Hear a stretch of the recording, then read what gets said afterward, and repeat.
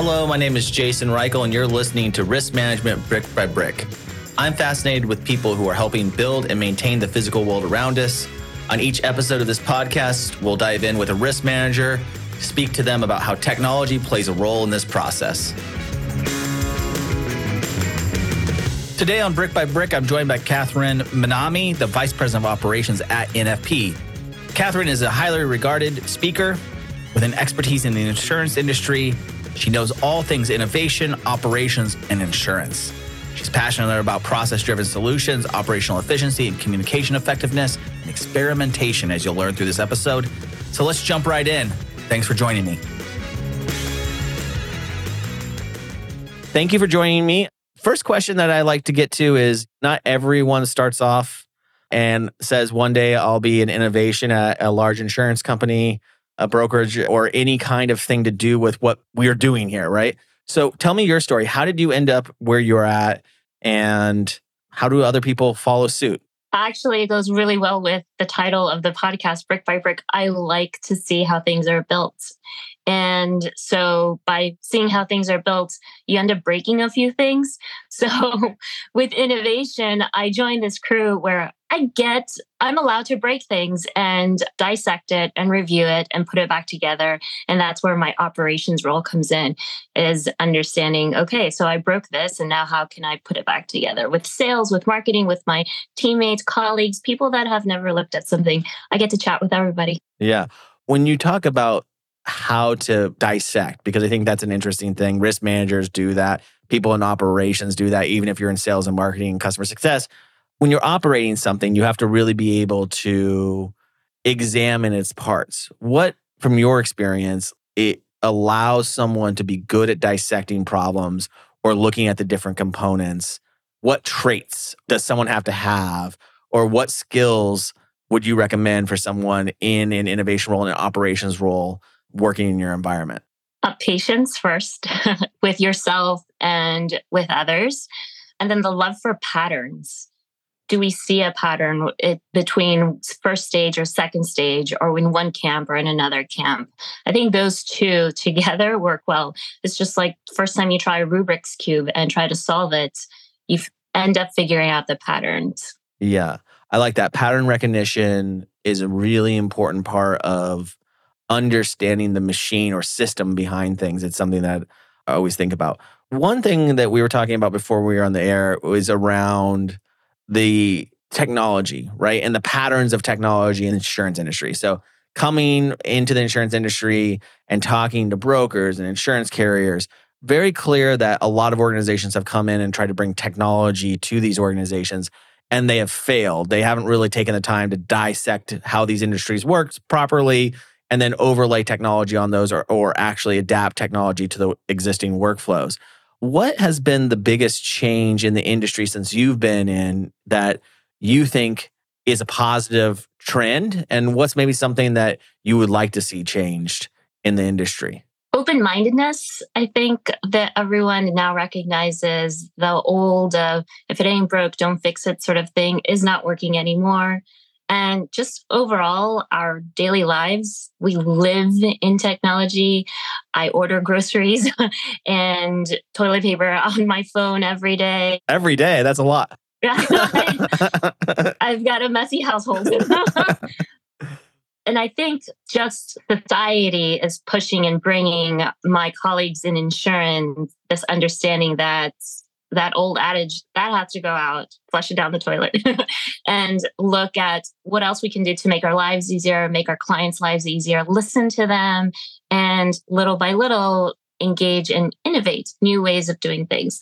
The old way doesn't work anymore, so let's figure out a new way. Yeah, even in the idea that like in insurance and B2C, it's moved a little quicker on technology because the consumers are demanding it. But my hypothesis is that the consumers are also the business people too, and they're expecting those interactions to be fluid and work well, even in a B2B environment, even in a commercial insurance environment. Yeah. Also, we have some new entrants in that are not from the old school of insurance. We have tech guys with machine learning, blockchain expertise that are definitely entering this industry. So it's really creating this wave that hasn't crested yet, but it's happening right now. And it's a pretty exciting time to be part of the industry. When you think about innovation at NFP, how much of that is technology focused?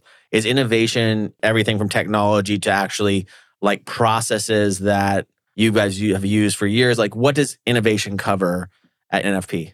Innovation starts with like ideas. So there's a problem we want to pitch to someone, and you come up, it's a mixture of the way you do something, whether it's sending an email, but we're innovating it in a different way of like, I want to send something every day. Oh, and by the way, we have technology. Let's leverage that. It's just meshing two things together. And then once you test, it becomes a POC, a proof of concept. It worked there. Let's look at our other teams and leverage that solution and apply it to others. It's very organic the way these things are. And with innovation, that I think that's natural for it to apply the word innovation to such organic way of growing and changing the old way into a new way of doing something. When you're experimenting in that way, because it sounds like you're taking a hypothesis and testing different tactics against that, do you start with baseline KPIs that you're expecting to change? Or do you make the change, examine the change, and then see if you scale that up? Is there a correlation between those? Like, how do you... Like a science project. Yeah. How do you manage that? And how critical is that in order to understand when you should scale up or move ideas across them? Because we do get a lot of people, even in like risk managers who have different programs, contractual risk transfer as an example, and they have a way of doing something that is not created audits or not created lawsuits, and they're trying to innovate in small ways to improve their overall programs or their relationships with the subcontractors. So I think for the audience, it might be interesting to go, how do you know when something's working and how do you know when to double down on something? How does that work? Do you start with the hypothesis? Do you examine it and watch it over a period of time? What are some of your recommendations? This is where I bring my scalpel in and dissect. So, like, let's define working. What do you mean working? Like, is it working in terms of it probably gets the job done, but like you want to innovate less time, more money, less hands involved, less eyeballs involved? Do you want to get it? Right. So I think if we're talking about contractual risk transfer as an example, let's give a definition of working. I am eventually getting people's COIs in before I pay them, but not all of the time before they start the work on their job, as an example. Mhm. I think that would be a common use case where someone might be like, how do I dissect that? Like, how do I improve that subcontractor management piece or contractor management piece into my process? Because I feel like a lot of people have a hard time innovating within process, right? One of the hard things about operating anything is it still has to be going down the road at the same time as you're taking apart the tires, as an example. So how do you do that without risking too much actually happening? And it sounds like one of your methods is to like go to a small business unit and test sort of isolated away from the larger rollouts, as an example. Yeah, you have to create a lab. Like, let the day-to-day continue. You can't stop the flow. Business has to continue running, but create a lab. And then part of that lab is identifying, okay, who are the stakeholders, who are the participants, and express very explicitly the role of what the participation will be like. What are we trying to dissect? What are we trying to break? And then put it back together again. And when you put it back together again, then there are aha moments. Again, organically, it just happens. People realize, oh, I had this other feature. I had this other thing that we can cut time, or we can get to the end goal a little bit faster. Bring that out into the front stage and get involved, get a larger unit involved. One of the things that a lot of people in the industry that come on the show are worried about is shortage in talent, shortage attracting people to come into organizations, into all the roles that touch insurance. Have you seen like a way to engage with, say, people in college that are coming in or people from other industries coming into that? Have you seen the same problem? And are you guys doing anything to try to use technology in an interesting way or build processes around individuals and how you actually bring people onto the team? The process is actually tells a really good story, or the operations, which is for out of college new kids to bring in talent, to bring in those fresh minds, is telling them how insurance actually is the keys to understanding what makes a company tick, like a corporation. Through insurance, you'll get to see the many business lines, the negative and the positive. You're mitigating risk, but you're mitigating risk in order to continue to help grow revenue. It's a great opportunity for any young professional to understand how a business can grow from the inside and then create new ideas of how to change something from old to new. Yeah. I think selling that is really important because I have found that the most common quality from all the people that I talk to in the insurance realm and why I've been attracted to it is the curiosity for how things work. And it's like insurance is a true sort of ground bed for how businesses think. What is the risk appetite? What things are they going to go after versus what things are they going to transfer to another organization? And how do all those business units actually work to come together? And it's a very interesting place to learn how the sausage is made, right? It's like going into a trip into a factory, I think sometimes. And you're immediately exposed to various minds, the way many people will function. You have to speak to HR, you have to talk to the legal department, you have to engage marketing, you have to engage the financial department as well. I mean, you immediately get exposed to a lot of different minds, professional camps there. And then from that, you can grow. I mean, actuaries, that there's a lot of exposure in a single seat that you can get, and which I find fascinating. Definitely. One question that I have, and that some people, when I'm talking about this stuff a lot about the need to innovate, the need to change, the need to experiment, and how do you bring like a design mindset or growth mindset into these roles?